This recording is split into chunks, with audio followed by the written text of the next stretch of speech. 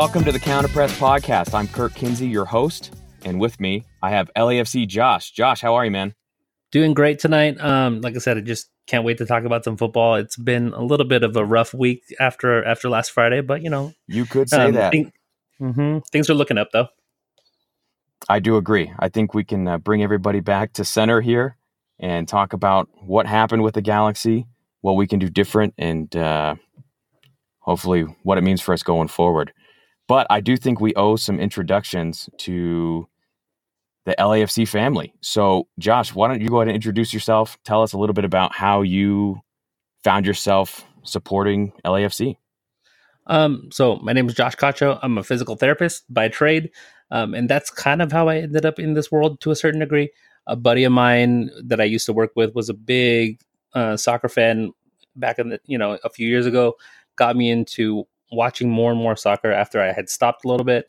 At that point, we had both signed up for the mailing list and season ticket stuff for LAFC, and I think this was back in 2014. And from there, you just kind of felt it grow and kind of felt that connection as they started to put things out, as they started to look to connect with the people that had really shown interest in the club and that sort of thing. And from there, it was just kind of like a snowball effect. Later on, was able to go to the first game at the bank just to experience being in the 3252. Was just something that I had never felt before at a sporting event.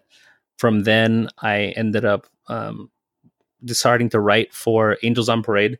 I do some injury analysis over there, and then as well as a scouting report and a scouting report podcast for Dale Black and Gold. So that's kind of my foray into LAFC. But I really just felt that connection from the very beginning, from the birth of the club, where we started to get just to share the information, what they were going to do, and that sort of thing. How about yourself? It's kind of a similar story. I found myself following professional soccer more closely because of the U.S. men's national team, probably starting around 2007, 2008, kind of in the aftermath of that would have been the 2006 World Cup. And I started following European soccer more closely and always kind of envied this club mentality that fans had abroad, and the idea that they would go to these games and it would be this sort of communion. And that's something that I never experienced with MLS. I grew up in Los Angeles and never felt any kind of connection to Galaxy, probably just because I wasn't all that into the sport professionally back then. And same thing, 2014, 2015, started seeing rumblings of the team online and thought to myself, hey, this might be my chance here to find a club that is for me. And got on board early on, kind of like you said, and declared my allegiance early. And the big selling point, similar to you, was I took my boys to, I think it was the Philadelphia game last year. And after that one game, I was sold. We were all hooked. We all came home with all kinds of merchandise and haven't missed a game since. We went to 3 or 4 more games last season.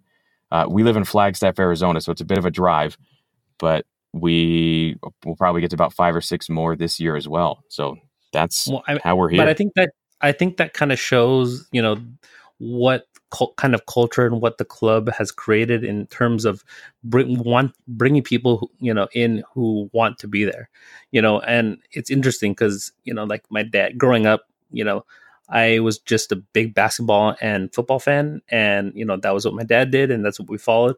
But even him, I took him to a game last year, and he was just, from then on, it was like every time he comes to visit, they live up in Northern California. It's like, hey, can we go? Is there a game on this weekend? Can we go?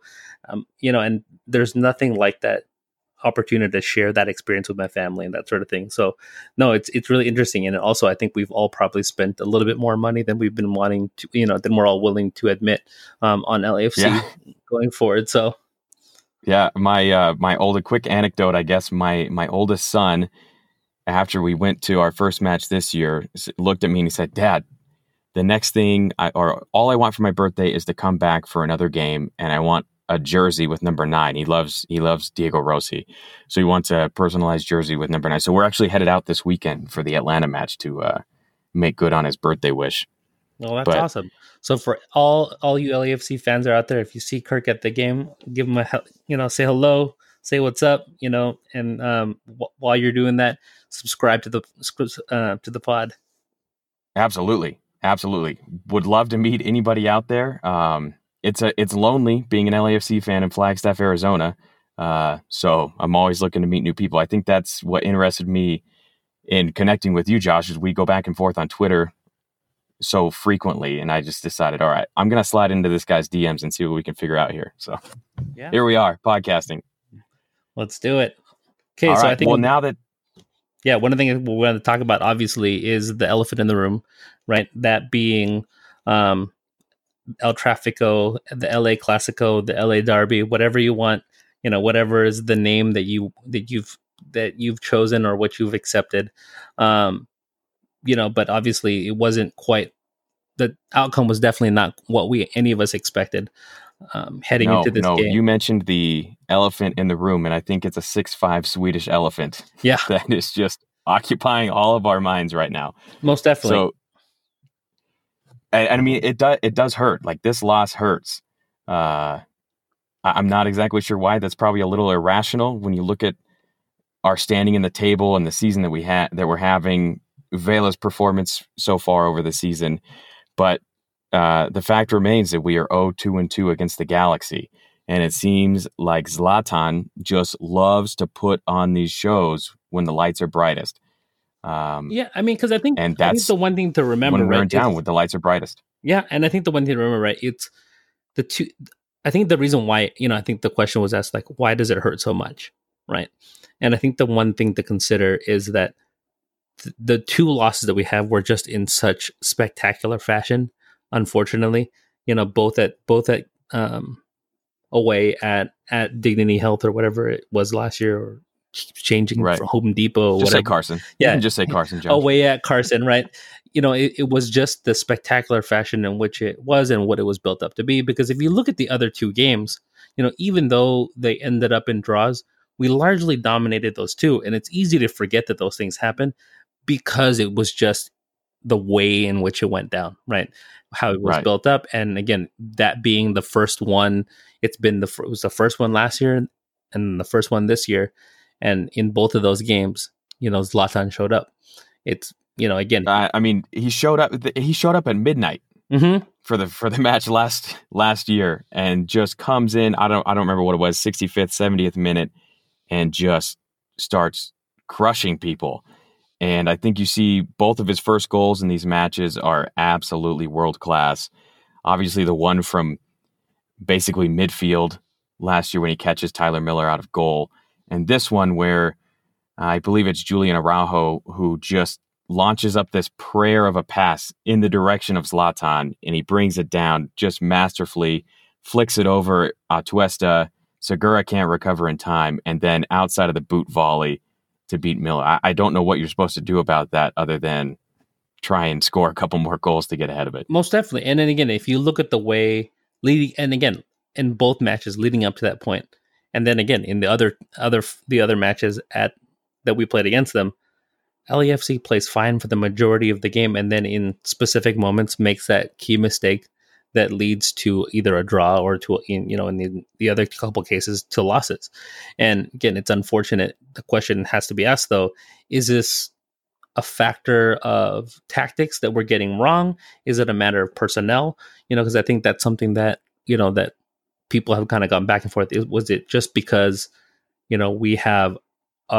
we happen to have a center back that's 5'10" and Zlatan 6'5", right? Because at that point, there's not a whole lot you can do, But did you see anything in terms of tactics that we potentially could have done differently, or that we potentially got wrong in terms of how we've been defending, some of these, world class nines? I guess Zlatan's technically the only one that's world class, but in terms of like maybe the top number nines in the league. Right, we've struggled to a certain degree, whether that's Brian Fernandez or Zlatan.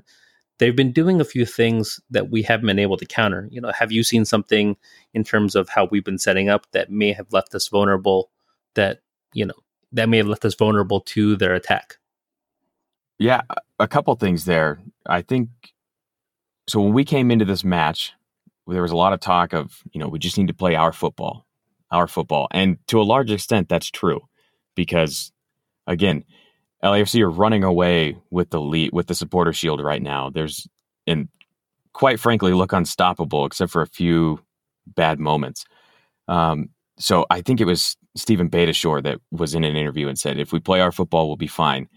And it turns out if Zlatan decides that he's going to show up, then he can outdo that. And I think what the Galaxy did is they just said, what's the strength? And the strength of LAFC, as far as I'm concerned, is the counter-pressing midfield, where as soon as we give up a ball, you see four black or the new away kid, either black or white jerseys on top of whoever picks up the ball for the other team, and will win the ball back and score on a counterattack. And I think what the Galaxy did is just said, we're going to play over the top of that midfield. And so, again, the first goal that you see from Zlatan, it's, again, I think it's Julian Araujo that just launches up this prayer. And the third goal, too, is just, it's off a goal kick where the keeper plays it all the way across the field to Zlatan. And as you mentioned, he just posted up right on top of Eddie Segura, and he's not going to win headers over him. It's just not going to happen. So, I mean, in terms of tactics, I don't know if you have Zimmerman man-mark Zlatan in the future, or if you double team him. It did seem like Atuesta sometimes would get in there and help try and defend Zlatan. I don't know. I'd have to go back and watch for a second time, to be honest, but yeah, not exactly. I mean, excited I think to the way that I recorded the game and I almost refused to go back and rewatch it. And now you've deleted it. Yeah, I mean, it's usually one of those things where I force myself to go and do it because we'll have an upcoming scouting report where you're going to figure out what's happening, right? That sort of thing. But obviously, this is one where it just hurts too much to go ahead and do that. But I think the one thing, if you look back at last year, right, I think it was in the second game at the bank where we had really outplayed. Actually, in both games, obviously in the first game in the first 60 minutes, and the other two games where LAFC largely outplayed, Carson for the majority of the game, and a big part of that was Marc-Anthony Kaye's ability to drop back into the defense and help and assist the center backs, right? And that was at the time, I think the second game we had Jakovic and Zimmerman back there because I think by then that was when Simon had already taken off for France, and so. Again, I think we'd all agree that Eddie Segura is probably a better center back than Jakovic at this point, and given what he's done this season. And I think the one thing to look at, certainly, I mean, I think there's a case to be made. He's right up there with Zimmerman for Defender of the Year, most definitely. And I think what we saw at times was Bob kind of come out of that 4-3-3 that he loves, right? It's the Barcelona 4-3-3. It's a Liverpool / Manchester Manchester City 4-3-3 kind of hybrid where it's pass and move. It's beautiful football. It's Busquets to Iniesta to Xavi kind of just running the midfield is what he envisions and what he's pushed the players to become. But I think the one thing that he did a little bit last year was go back to, and again, I think you were talking about when you started watching football was 2006-ish when Bob was still the men's national team coach. And right. Back then, if people don't remember, Bob played some of the ugliest, most pragmatic football you'll ever see. It was 4-4. Right. People were always mad about it. It was not, it was exactly what the way that he used to play was exactly how, the Galaxy set up to play against us, which was 4-4-2, or some version of a, 4-2-3-1, and the ball gets forward to a big number 9 who holds up the ball and then lays it off to, runners from the back, whether that be Dempsey or Landon Donovan, right, coming off the left-hand side. And so that was, sometimes I wish that's probably, that's what he brought back every now and then. And I think you saw it last year because he didn't necessarily have the personnel that we do this year, in terms of the midfield and the passing and all those different things. I think when you see how much everyone has progressed, I think he may trust them maybe a little bit too much in some of these moments to play a specific style in a specific way. and play out of trouble, which didn't work well. You saw we turned over the ball several times in the midfield. Jonathan Dos Santos, and that's an area where we usually dominate. But whether it was Fabio Alvarez tracking back and disrupting Atuesta, or Jonathan Dos Santos putting pressure on Mark Anthony Kaye, we weren't really able to get in rhythm to the midfield the way that we normally would. And I think a big part of that, is just what the setup was. And again, is there a way to be more pragmatic and have Kaye sit back a little bit deeper, maybe in between the center backs, which now forces Zlatan to make the run more narrow or whatever it may be, or run into a more narrow space comparatively to the kind of the more wide open, setup when we're in that 4-3-3, which in attack essentially becomes a 2-5-3 in attack when the fullbacks are all pushed up. Or 2-3-5. Yeah, which is sometimes those fullbacks are way up the pitch. Yeah, which is the more Liverpool / Right. / Manchester City approach, because again, when you are facing teams that are packing it in defensively, you almost have to, right? They're not going to let you play through the middle the way we would like to. So then that forces, the Jordan Harveys and the Stephen Betashores, and obviously in this last case, the Tristan Blackmans of the world, to push up high and deliver service to the forwards who are pushed into the penalty box, right? So right. Obviously, it leads to a little bit of an issue tactically, but again, I don't think it was anything that we haven't seen in all 3 games that we've now, or no, 4. This was our 4th loss. This is our third loss, right? So in all 3 games that we've lost this season, it was against teams that were going to play compact, and then play long balls over the top, right? So, and I'm thinking the U.S. Open Cup loss, right? So in that U.S. Open, right. In that yes. Open Cup loss, you saw a little bit of those similar things, right? It was a defense that was going to stay compact, right? And even and in Carson, in this sense, what had Diego Polenta playing left back against a Carlos Vela, which should have been an easy mismatch, right? But then he's a guy that he's not going to get. His job isn't to get forward; it's to stay back and to make life miserable for Carlos Vela. They also played a right back at forward, right? In Araujo, who was playing up top, again with the specific intent of slowing down the midfield and slowing down the attack. So in all fairness, against their formation against us was probably more of a 4-5-1, right? In how they essentially played, which bogged down the way that we wanted to play. And again, so is that where the tactics go wrong? In terms of, is there something we could have done? Could they have played a little bit more pragmatically? And sometimes I start thinking about, again, I'm a big Liverpool supporter, which was kind of a miserable existence until this past year.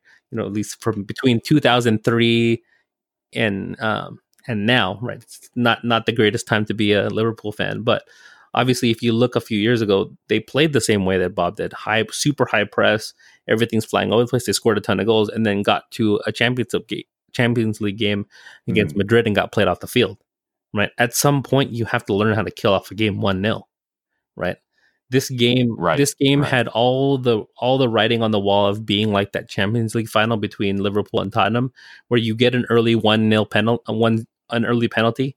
I think in the case of Liverpool, it was in the first minute of the game, right? Yeah, I think it was like 35 seconds. This is a good point. Right? Yeah, 35 seconds in. 35 seconds in, right? And then at that point, can you kill the game off? Right? Obviously, Walker Zimmerman is not Virgil van Dijk, right? He's not a guy who's going to be up for the Ballon d'Or at any time in the near future. Mm-hmm. But when it comes to MLS, he is one of the better defenders in the league, right? He is an all-star. We expect a lot out of him, and the same goes for Eddie Segura.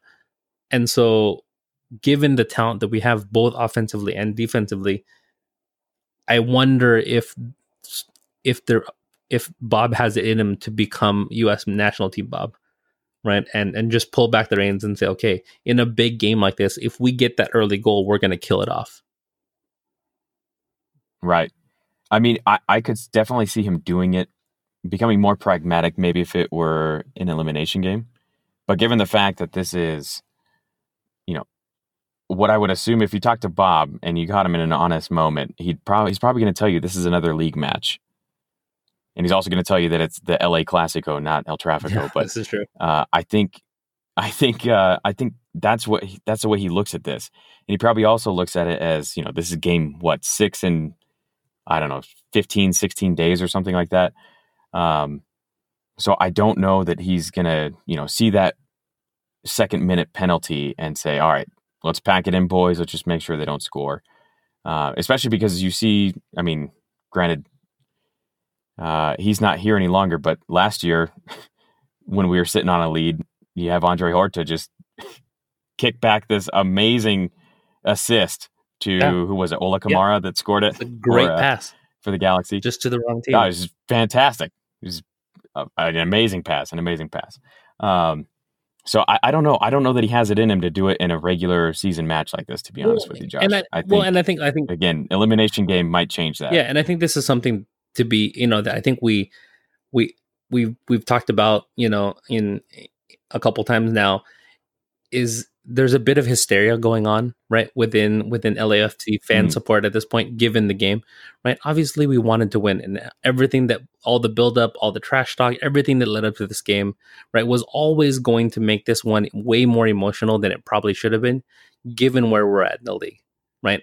On a record-setting pace, at in still technically in the first half of the season, right? With the highest, with the best goal differential ever. You look at all the statistics, we're fine, right? But for whatever, but at the same time, because of the emotion that got tied, that got pulled into a rivalry of this magnitude, which is really neat, right? I love the fact that it's become a national, a nationally noted rivalry, within a few years, right? That's awesome. But at the same time, in the bigger picture, it doesn't mean a whole lot, right? And it's weird to try and have to explain that to people, where it's like, you take a deep breath, right? Because again, and I had to remind myself that it's like after, right when Zlatan scored that third goal, I took a step outside. I was like, oh, okay, I'm gonna go walk my dog real quick, and just take a deep breath and just remember where we're at, right? And again, and if we had a different coach, if I didn't think that Bob had the experience, hasn't gone through similar situations like this before, okay, maybe you start to panic a little bit, because if you have a guy that's never been there before, and does he know how to handle a team in crisis? I would have to say that we probably have that guy. If there's ever a guy who's gone through a multitude of experiences, both on the winning and losing end of things, it is Bob Bradley. Right. So yeah. Is he stubborn? Does he get his tactics wrong? Yeah, sure. Right. But it's also, we're not even halfway through the season yet. And so if there's ever a time to do it, it's probably then. Because I think the worst thing to do was to make that same mistake, to not be tactically flexible, in October, right? When games actually matter, and again, I think it's hard to separate the mentality, because, obviously as soccer fans, if you watch European football, right, every game technically matters, right? College football, every game, college American football, every game really matters, right? But traditional American sports, right, the regular season is largely not that important. You have LeBron and all these guys resting for 20 games a year, right? Load management, all these different things that have become a fad thing right now, which is good from the healthcare perspective. But those are the things to consider, right? Like, what actually matters in the long run, right? I think this was something that we had talked about previously, where it's, if you, in the next 5 years, you have 5 stars, but you go 0-10 against Carson, are you okay with it? All right. If you're asking me, the answer is yes. I don't want to have to think about the prospect of going, 10 more matches losing to the Galaxy, but absolutely, if the trade-off is 10 losses over the next 5 years for 5 MLS Cup wins, then absolutely. Yeah, because at that point, there's no more 5-star argument either, right? So you shut them up in more ways than one. Right. And ultimately you have the last laugh at the season, right? Yeah. And I think I said, you can take these regular season games all you want, but when it comes down to it, we're going to perform. Yeah, and I think that's the bigger picture take that I think all supporters at this point have to realize, right? And it's where the team is likely already at, right? I think after that game come Sunday, after Carlos Vela was done smiling and taking pictures with people on Saturday or Sunday, whatever day that was, they got right back to work, turn the page, get right back to working on getting ready for Atlanta. Because again, we have another big game coming up, and then we have the weird All-Star break thing, and so again, there's a lot. Obviously, there's a lot to take from, there's a lot to learn from both good and bad from from the rivalry game. But at the same time, I'm honestly, once the emotions have kind of come out of it, once everything has passed, I'm actually okay. Like I'm good with it, right? Like it is what it is. You move on, life moves on, and at the same time, still we're at the top of the league, right, on a record-setting pace. Right. Yeah, let's go over those real quick. Let's go over some of these, standings and results, and then let's circle back to you asked something about what have we learned. So I want to circle back to that in just a second. But so LAFC through 21 games are at 46 points, which is still on pace to set the record for most points in a season, which was just set by Red Bull last year. Galaxy are 37, Seattle at 35. So we're still 9 games ahead of Galaxy. 9 points, excuse me, not games. And then the closest team to us in the Supporters' Shield race is Philadelphia. They have 39 points, so they're still 7 points back, but they've already played 23 games. So we've got 2 games in hand on the next closest team. And honestly, it would take a pretty epic collapse for anybody to catch us in the West, which means CCL slot for us whether or not we win the cup this year, and it likely means Supporters' Shield. So you still come away from the season with hardware. Yeah, and I think, like I said, I think what I think it was Vince that mentioned it today, right? Is that Bob looks at the season in 4 parts, right? It's the beginning of the season, it's the summer, it's the end of season, and then the cup run, the playoff run, right? The ones that really matter are the first, the third, and the fourth. The second one, you're just trying to survive, right? And if we're at this point, if this is what we're going to call survival, right? I'm okay with it, right? Because again, I think we'll be okay. 46 points. Again, there's definitely, it doesn't mean there's not things to work on. There's things that need to fix, right? There's this looming DP slot that we could potentially, that they can use to bring in reinforcements, and from what I understand, seems like there were going to be reinforcements coming in at left back, more out of necessity than anything. But again, I think now you kind of have to kick the tires on that position. Yeah, don't think it's going to be. I doubt it's going to be a DP level signing, but again, I know they do have TAM and GAM money to spend, so that's something to watch out for there. I think they mentioned that. I think spending DP money on a left back is questionable at best. If you only get 3 of them, you can't. I mean, unless they're going to bring in Marcelo, which for everybody out there that think that's going to happen, it's not happening. Marcelo's not coming to LAFC. But it would have to be that level of player to spend DP money on a left back in this league. Yeah, and unless you're, I think it's Vancouver that Ali Adnan, I think, is a DP left back, which right, or Colorado, you still have a keeper on DP money. So again, but there's a reason why those teams aren't doing too hot this year. So but beyond that, like I said, I think you're right. It's just one of those things where obviously the emotions are going to get dragged into it, and leading to what we've seen in a little bit of the hysteria over this past week. Right. So earlier you asked, what have we learned? And we've kind of been talking and dancing around the subject of, what else is out? Who else do we need? Or do we need reinforcements? And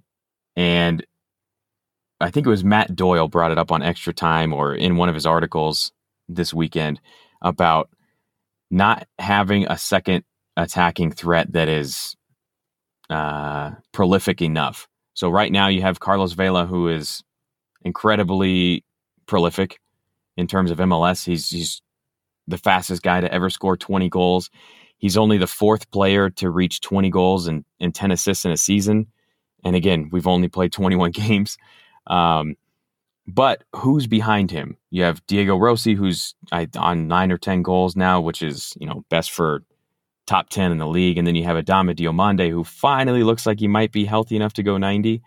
But is that enough? And the point that Doyle brought up was, last year you have Miguel Almiron and Joseph Martinez. And with Toronto, you had Josie Altidore and you had Sebastian Giovinco. So what do you think, Josh? Do we have enough as that second attacker? And again, I think that's the question: is do you trust Rossi and Dio to be that guy? As of right now, I don't think so. Right, and there's just a weird inconsistency that you get from a little of them, from both of them. And again, is it a matter of fitness? Is it a matter of just not being switched on? Because again, Rossi disappeared for large parts of the game. Right. And when, especially, and which is weird, given he probably had the most favorable matchup on the field, right on the left side of the on that left side. Who does he have? Rolf Fletcher, is that his name? Yeah, who's pretty good getting forward, but he's not the greatest defender in the world. He's Right. Usually, I mean, again, I think most MLS defenders are usually good for one bad mistake per game. Mm-hmm. Well, and one more thing on that, you had mentioned earlier, what do we do tactically? Can we play more direct? And Rossi's normally that outlet. You've seen it a couple times. Atuesta will hit him in the season. Throughout the season, you've seen Atuesta pick his head up, see Rossi streaking down the field, and he'll play a ball over the top to him. So he's the guy that the rest of the team can pivot on if you do go direct.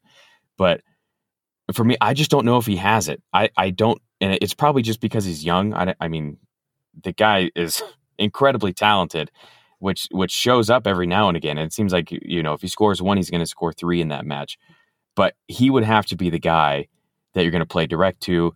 And I don't think I don't know if it's savvy enough or technical enough yet.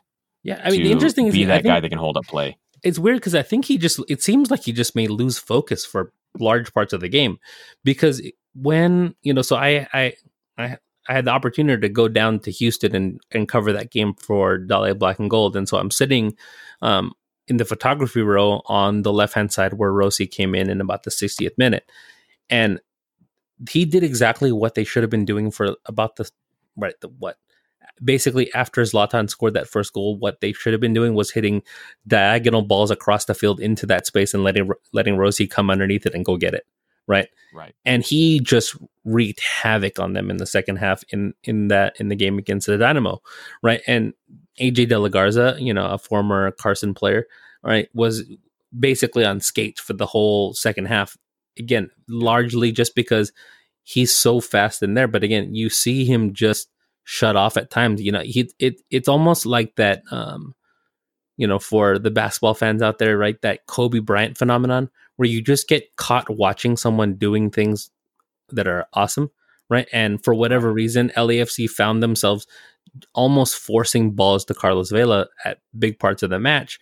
And I think to a certain degree, you saw Rossi, and I think Bob was, laying into him quite a bit, just yelling at him, just kind of shut off. You just see him kind of standing around on that side, waiting for a ball to come that never comes. But the question is he putting himself in a position? Is he making the run every single time? Is he making the run when Vela gets the ball hard off there? And those are the things that I don't think he does consistently yet. Right. Should he do that, he's probably getting sold for 10 mil plus to somewhere, somewhere in Spain. Right. But at the same time, again, because he doesn't do it consistently, that I think that's his biggest flaw as a player right now, right? Is his lack of consistency. Because again, he has those moments where he can hit a filthy chip over a guy at full speed, right? Coming off a long diagonal ball. But then you also have moments where he's just shut down, or he, because he doesn't do it regularly every single game. When that moment comes in, and I think it was in the 50th or 60th minute where he caught a ball wide open at net and just shanked his first touch, right, on a ball from Atuesta, and you're just like, those are the ones that you really need. And at that point, is he that guy? And is Dio that guy? Dio's health has been a concern, and again, he's streaky in his own right. And same goes for Rossi. I honestly feel, like I said, at that point, you may need that person who can just come in and be a killer and be be that second guy on a regular basis with a third guy that's going to be more variable, like a Rossi or a Dio, right? So is that probably where they need to go? Where does he fit? Does he fit up top? Does he fit into the midfield? Honestly, you kind of saw in the second half, when Lee Win came in the game for Mark Anthony Kaye, everything kind of fell into place, right? The runs were made because Rossi's a guy that I think to a certain degree, when he knows the balls are going to get them, he'll make the run, right? Right. And I think that's some of these strikers that get a little bit greedy, they get a little bit frustrated. If it's like, why am I going to make the run if the ball's not going to get there?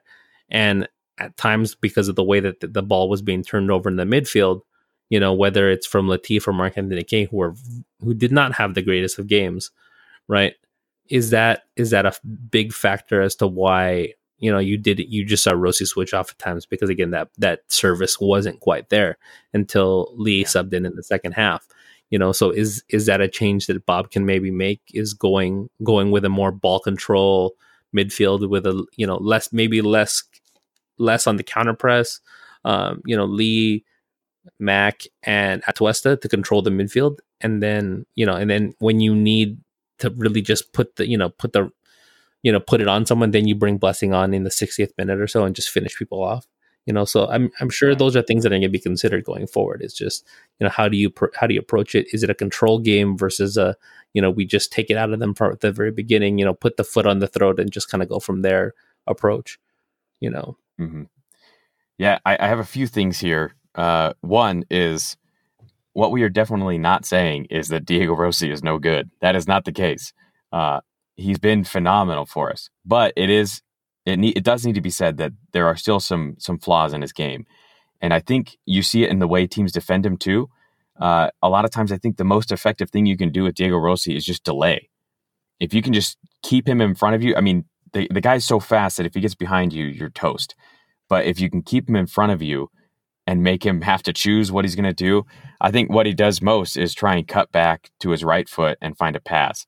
And I think this is where you start to see things being a little stale with us, is when you have Harvey and Rossi there on the left wing, and they'll just kind of like pass it back and forth, look across the field to see if there's somebody in the middle, and then keep passing it back and forth. Where I think, again, as you said, when the changes came on, you see El Munir come in, and El Munir is definitely willing to come in, cut inside, run at the defenders, which, unlocks runs and passes for everybody else as well. So all this is to say, Diego Rossi is not a bad player, but there's still some things that he can work on. I do agree. So Josh, before we pivot away from this game, is there anything else that we haven't covered that has been burning a hole through your microphone that you really need to get to? I mean, I think the one, obviously there's going to be that. I think the one that you started to hear a lot was like, Cisniego should have started, right? But it's really... yes. And again, it's unfortunate because, like I said, I honestly think without Tyler Miller, we'd probably lose that game 5-1, right? Because he had phenomenal... I don't disagree. Yeah, if there was ever a game to try and make that case, this was not it. Right? No. Like, that was last year when he got caught out of goal. Yeah, there's I've seen worse performances from him. But at the same time, this was not the game nor the match where you're going to try and make that case. And especially given the content, what it takes to be a solid defense, and a lot of it has to do with continuity, right? Which he definitely has with Walker Zimmerman and with Segura, because again, how they've started, and again, with Tyler Miller in goal, right, for the majority of the season, we have a record-breaking goal differential, right? I think what our goals allowed is to 11 or so. I think we got to be up higher now. I can check on that. Even then, the goal differential is insane comparatively to the rest of the league, right? I believe it's at 33, right? That's insane, right? And so, and Tyler Miller has a lot to do with that, right? Does he have his moments? Do they each have their strengths and things that they may do better? Absolutely, but it's one of those things where I'm not willing to say that this guy, that someone should lose his job. It's not because based on things that he doesn't have a whole lot of control over. And this was one of those games where if you're trying to make that case, it wasn't it. No. If you look back at the 3 goals, again, the first one from Zlatan is a world-class goal. I don't think there's a keeper that's going to save that in the world. Like, the guy outside of the boot curls it right inside the post. Like, there's nothing you're going to do. The second goal, I think, is the one where you could criticize him, but to be honest, like, you have Latif Blessing with a terrible clearance from right back, basically. And then he's the one out of sync with the defenders. He's the one that keeps Zlatan onside on the back post. And you see Harvey before the ball comes in. He looks over his shoulder, checks Zlatan, and realizes, oh, he's offside still. He probably should have noticed Blessing, I guess, but he didn't. And then the ball goes up to the back post, and Zlatan's by himself. And then so Miller I think he thinks about coming out and intercepting it, and gets caught in no man's land, and then has a slow reaction. I mean, I don't know if you've seen the shot of that goal from the camera inside the net, but there's nothing he could have done. When it's played in slow-mo, it does look pretty bad for Miller. Yeah. But again, what are you going to do? And then the third goal, again, it's just a world-class goal. He cuts in on his left foot and basically does what Carlos Vela does. He puts it right where he needs to. Yeah, and I mean, again, and I think with Tyler Miller, I think that's one of the things that that I think from last year, the complaints that I have is that he does have that little bit of indecisiveness, right? There's that question of, should I come out? Should I not come out? Right. That tends to be the one thing that I think gets him into trouble more often than not.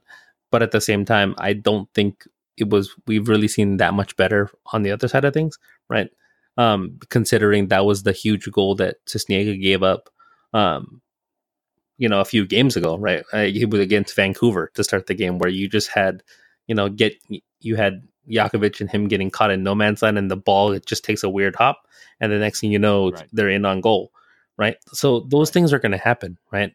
Again, there's considering the amount of money that's spent solely on attacking in Major League Soccer, there is going to be, again, you're going to have continuity matters a lot when it comes to defense, because you're not going to be bringing in Virgil van Dijk anytime soon, right? Of course. Or PK. I mean, well, and it's keepers have howlers like that. There's a reason there's a term for it. It happens. And I think it's smart to point out the goal that Cisniega and Jakovic combined to let go. Who was that? Again, yeah, it was Jordi Reyna from Vancouver, where it was just like I said. Okay. The ball landed on like 1 yard outside of the box, so he couldn't use his hands. Right. Again, it's just those weird moments. But again, I'm pretty sure Tyler Miller hasn't done anything like the guy from San Jose or Sean Johnson from New York City, where he just kind of looks the ball into the net. So right. Unless you're going to tell me something like that has happened and that's why we should make the change. Yeah, I'm not about that. And let's ratchet it up a notch. Let's look across the Atlantic to why Becker is with Liverpool. Yeah. I'm sure you're painfully aware, right? You have a howler in the Champions League. Gosh. And the guy's gone. Yeah. Gone. I mean, he's somewhere in Turkey at the moment, supposedly he may come back, but again, for goalies, they're bound to have those moments, especially if you play for a team like LAFC, right? Or you play for Liverpool, you play for a Barcelona, Real Madrid. There's a large portion of the game where you're not doing anything, right? You're sitting at your end of the thing, at your end of the field, watching your team just relentlessly attack a parked bus, right? Yeah. You're going to have moments where you switch off. It just happens to, it happened. Like, it's human nature, I think, at that point. Right. And so, obviously, do we need him to be, do we need our both keepers to be ready and to be better? Absolutely. Right. But at the same time, like I said, I can't get on that train where people are calling for his job, because again, to me, he's done everything he can to keep it. Again, without him, we probably are probably running our tails in shame even more so, just because of some of the chances that he did stop, and yeah, I mean, the save on the Alvarez header is just incredible. Yeah. It's an amazing save. I think the one thing it's Uh, like what Tyler Miller is a shot stopper. That is his specialty, mhm. right? What he tends to do, what Cisnega probably is a little bit better at is playing the ball from the back and doing those types of things. But again, Yeah, his distribution is really clutch. and so again, those are some of those things where you're going to consider, and then we'll see what happens, heading into the rest of the season, and maybe it's a factor of who they Bob rides the hot hand, but again, based on what I've seen so far and those different things, I don't think that I'm not one to to make that call like some of the people have been. Yeah, yeah. All right. Well, I hope we have brought everybody back to center, back to some semblance of peace after all this. Let's go ahead and let's pause for a second, and when we come back, let's talk about maybe hit up the Atlantic match just a little bit and talk about a few other things going on around MLS, and then we'll close up shop for the day. How does that sound? Yep, sounds good.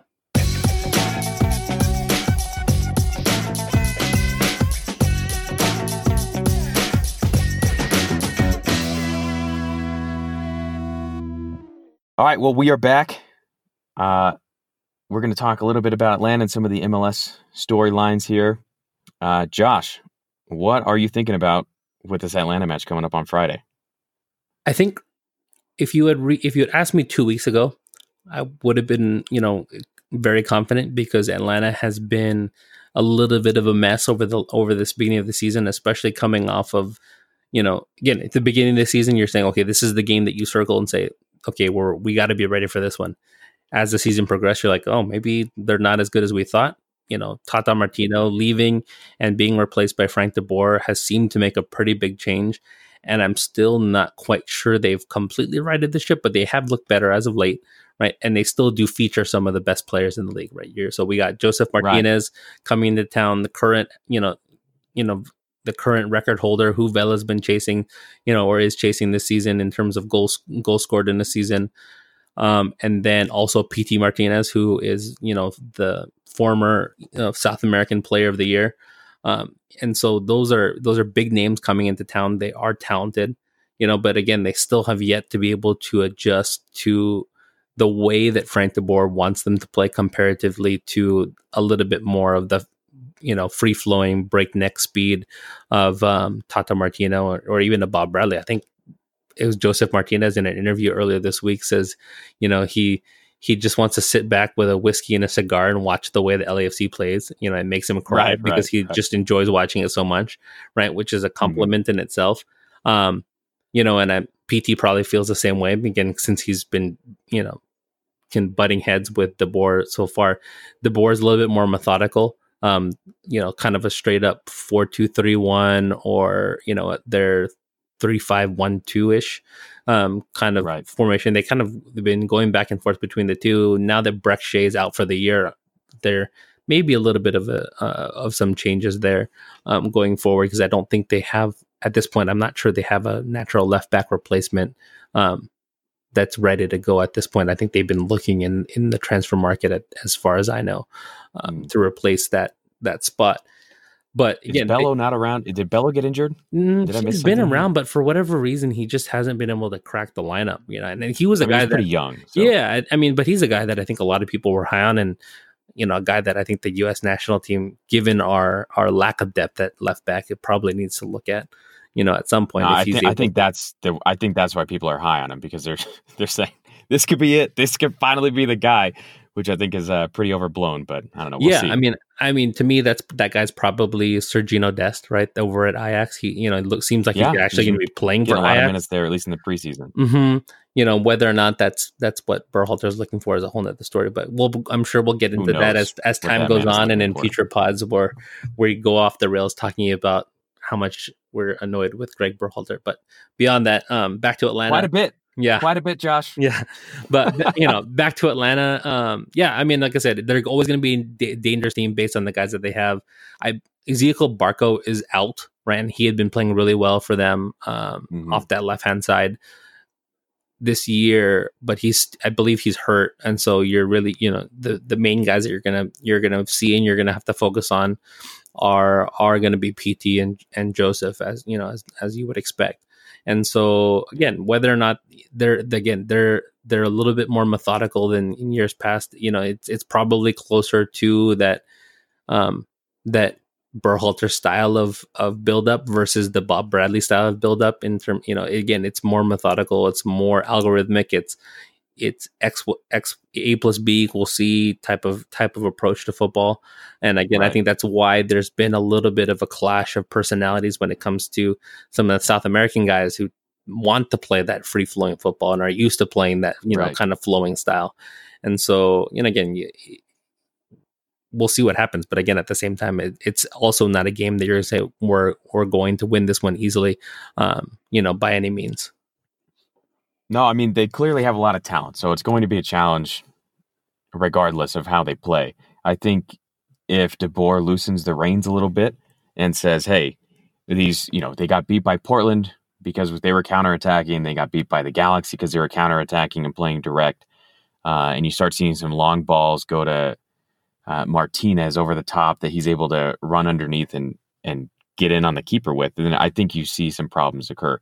But I think if De Boer comes in here trying to slow things down and play possession, I think the counter press at the bank is going to be just too much. And I think you see LAFC run away with it. Yeah. And I think that's honestly, it could go either way, I guess. That's kind of what I'm hoping for, right? I think the one thing that, we should start to, I think we've come to expect from a lot of teams in MLS is that everyone loves to, just bunker and counterattack, right? It's about 80% of the league just plays like that, which is unfortunate. It reminds me good old CONCACAFing. Yeah, yes. I mean, it's CONCACAF or it's old school English football, right? Because you used to see that in the Premier League all the time, where it was just, I mean, you actually still do, right? It's pretty much everyone outside of the top six, maybe seven, with Wolves playing the way that they are now, just loves to just sit back, defend, and then try and play balls over the top and counterattack. I mean, to be fair, I think some of it comes out of necessity. For sure. Right. And again, if you just have teams that don't have the same amount of talent. Yeah. But then you have teams like Portland who have, who probably have the appropriate amount of talent and can do it with conviction. And that's where you start to get hurt. Right. Or with Zlatan, who can actually hurt you on that, on that long ball, with, and just outmuscle you and out counter you. Right. And so, yeah, again, Joseph's still never really been that guy. Right. So if you're going to say, okay, we were worried about Segura getting out-muscled and out-physicaled, Joseph's not that guy, right? Joseph's 5'7", if that, right? And so, he's not big. Yeah, and he's a guy that he's at his best when someone is setting him up, because he had Almiron at full speed, at 100 miles an hour setting, there's a reason why he got sold for $30 million to the, to Newcastle, is because at full speed, he can make decisions that allow, that can create for his team. Right. Or he can be that guy at a breakneck pace, can make those things happen. And so, again, and that's what killed us last year when we went over there and played him. It was just Almiron and Joseph on the break, just making moves that we couldn't keep up with. This year, again, PT is not that guy either. Right. PT is definitely not Almiron. He's a guy who's a little bit more, he's your Mesut Ozil classic number 10 who likes to get the ball at his feet and do things with it and whatnot, which again, I think that's probably why you've seen a clash of styles and a clash of why Joseph, again, he's crept up the scoring charts, but is definitely not nearly as prolific as he was last year. No. Getting used to I don't think he's had as many penalty opportunities either. No. Granted, the penalty opportunity, did you see the one this week? Yeah, no. It was... where he does his ridiculous little run up and jump and just sends it straight over the bar. Yeah, that felt like sweet justice to me. But Hamid played it perfectly. You just don't move, right? He's trying to get his goal with the run up is to try and get you to make a decision. Vela does it a little bit too, right? Where he kind of does that little hezzy at the very end. He definitely hesitated. I feel more with this one against the Galaxy this week than I've seen him in the past. Yeah, where he wants to send you one way and go from there. Joseph's is just a little bit more outlandish, to say the least. Yeah. All right, well, let's keep it moving here. Let's go around to MLS a little bit more. There's a couple rumors out there that I wanted to pick your brain on. Aaron Long is apparently getting looks from clubs in England. I think, was it Aston Villa? Yeah, I believe so. Or West Ham? Yeah. One of those two. I can't remember exactly which one. May have been West Ham. Apparently put in an offer. Red Bulls denied it. What do you think he's worth? There were reports that it was $3 million and Red Bull said no. I mean, he's probably, given the showing that he put in at the Gold Cup, right? And how far along he's come, he's probably, I'm sure New York probably won't sell him for any less than 6, right? I don't know if I would take any less than 6, especially for what he means to the team. Obviously if it becomes an issue of now you're risking, like the continuity, is he going to be a problem in the locker room because this was always his dream? That's a problem, right? And right. Well, and he referred to it that way. He said that would be the dream. Yeah, and I think that is that's what look at DC United with Lucho Acosta, right? He didn't get that move to PSG, and he's kind of been like I said, he's been bogging them down to a certain degree, right? He doesn't play, he's been pretty inconsistent, all those different things because he just hasn't been that guy. Again, and I'm pretty sure I'd be pretty disappointed if I didn't get to move to one of the biggest clubs in the world. West Ham isn't. West Ham is a big. They're a big team and they bring in a lot of guys, and maybe not world. Like they're not the Real Madrids or the Manchester Uniteds of the world, but at the same time, they're a team that that is constantly mid-table and and has been willing to spend money, and so. Again, if it's your dream to go there, I think that's where Red Bull have to be careful, right? Is he going to become a problem in the locker room if you don't let him go for a reasonable fee, right? Or what people would consider. Yeah, and I think right now you see this sort of impasse where he's honestly worth more to Red Bull than he is to any club in the Premier League. Again, you mentioned his Gold Cup performance where he's really good individually. He's really pacey. He's able to. Sometimes he looks like a left back out there when he's playing on the left side because he's so quick. So I guess there is I honestly don't see any other. Yeah. So what I'm reading is that they offered about $3 million for him, but he does have a $5 million release clause, right? So I'm assuming that's probably where Red Bull want to start dealing is somewhere around that 5, and whether or not a team's going to want to pay any more than 3 at this point for him, I don't know. But at the same time, I don't think so. Again, and that's probably now where I land is, if I'm Red Bull, I don't let him go for any less than that because of what he does mean to the team. But unless he becomes a problem in the locker room. But there's been no reports to say that he's become that by any means. Yeah. All right. What about Paxton Pomykal? There's rumors about him. I think one of their coaches, somebody on their staff was saying that they don't want to sell him for another 2 or 3 years. Where do you think he might fit in, or what would you like to see him do? From a national team perspective, I want to see him go as soon as possible to Europe, right? Because absolutely. I honestly think if you look at this way that the team is developing and some of the guys that could be there, he is a guy that I can easily. I think he's the guy that allows Christian Pulisic to play his best position, which is on the wing, right? Get him out of that free 8 role, right? That kind of the Latif Blessing role, basically, is what Christian has been playing this in the Gold Cup. He's a guy that has the talent and the quality to play in that 8 position and has done it well at the professional level at the age of 19, right? And so the question what I want for him though is to go to a club where he's actually going to get run, right? So it's like, does it make sense to go to Europe like Emerson Hyndman, right, and go to a Bournemouth and never play, right? Or I think he was at Fulham before that, right? It's like actually he played at Fulham and then went to Bournemouth and didn't play, right? So is it better for your career to not play, or to continue to be the first name on the team sheet here at FC Dallas, right, where you are the hub of the team?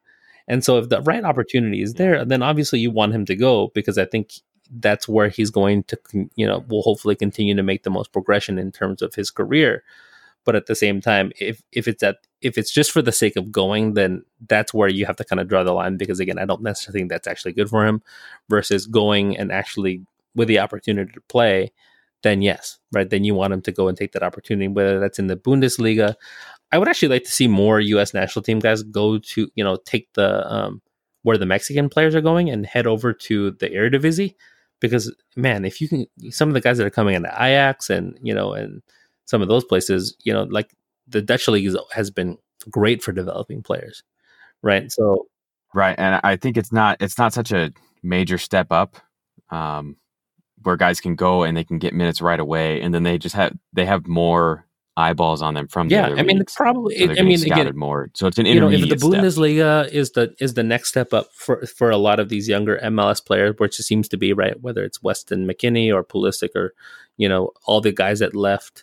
And was it Soto's over there left from RSL? All the guys that left the Galaxy Academy all went to Bundesliga, right? If the Eredivisie is probably somewhere in between, but to me, the transition would seem to be way easier for a young guy, because the main language spoken in the Netherlands, I believe, is still English, right?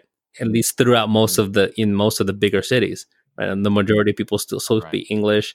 Versus, I remember watching a little documentary thing on Pulisic, trying to learn German, and, right? And it's like he didn't know if he was in math class or if he was in English, or math or science, because it didn't make sense, right? So, which is why I think you see a lot of South American players actually coming to MLS first, right? Because it gives you an opportunity to learn how to speak English, right? In a league that's maybe slightly above the Colombian league, or the some of the smaller South American leagues.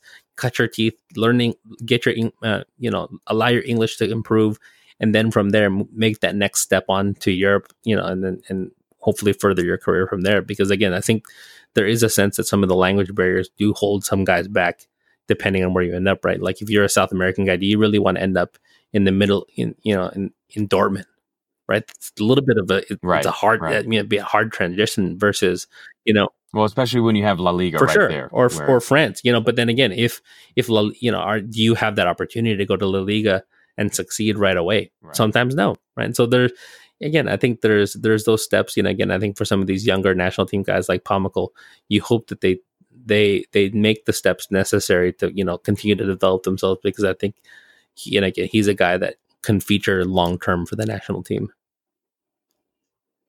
I do agree. All right, well, I think that just about will wrap it up for us.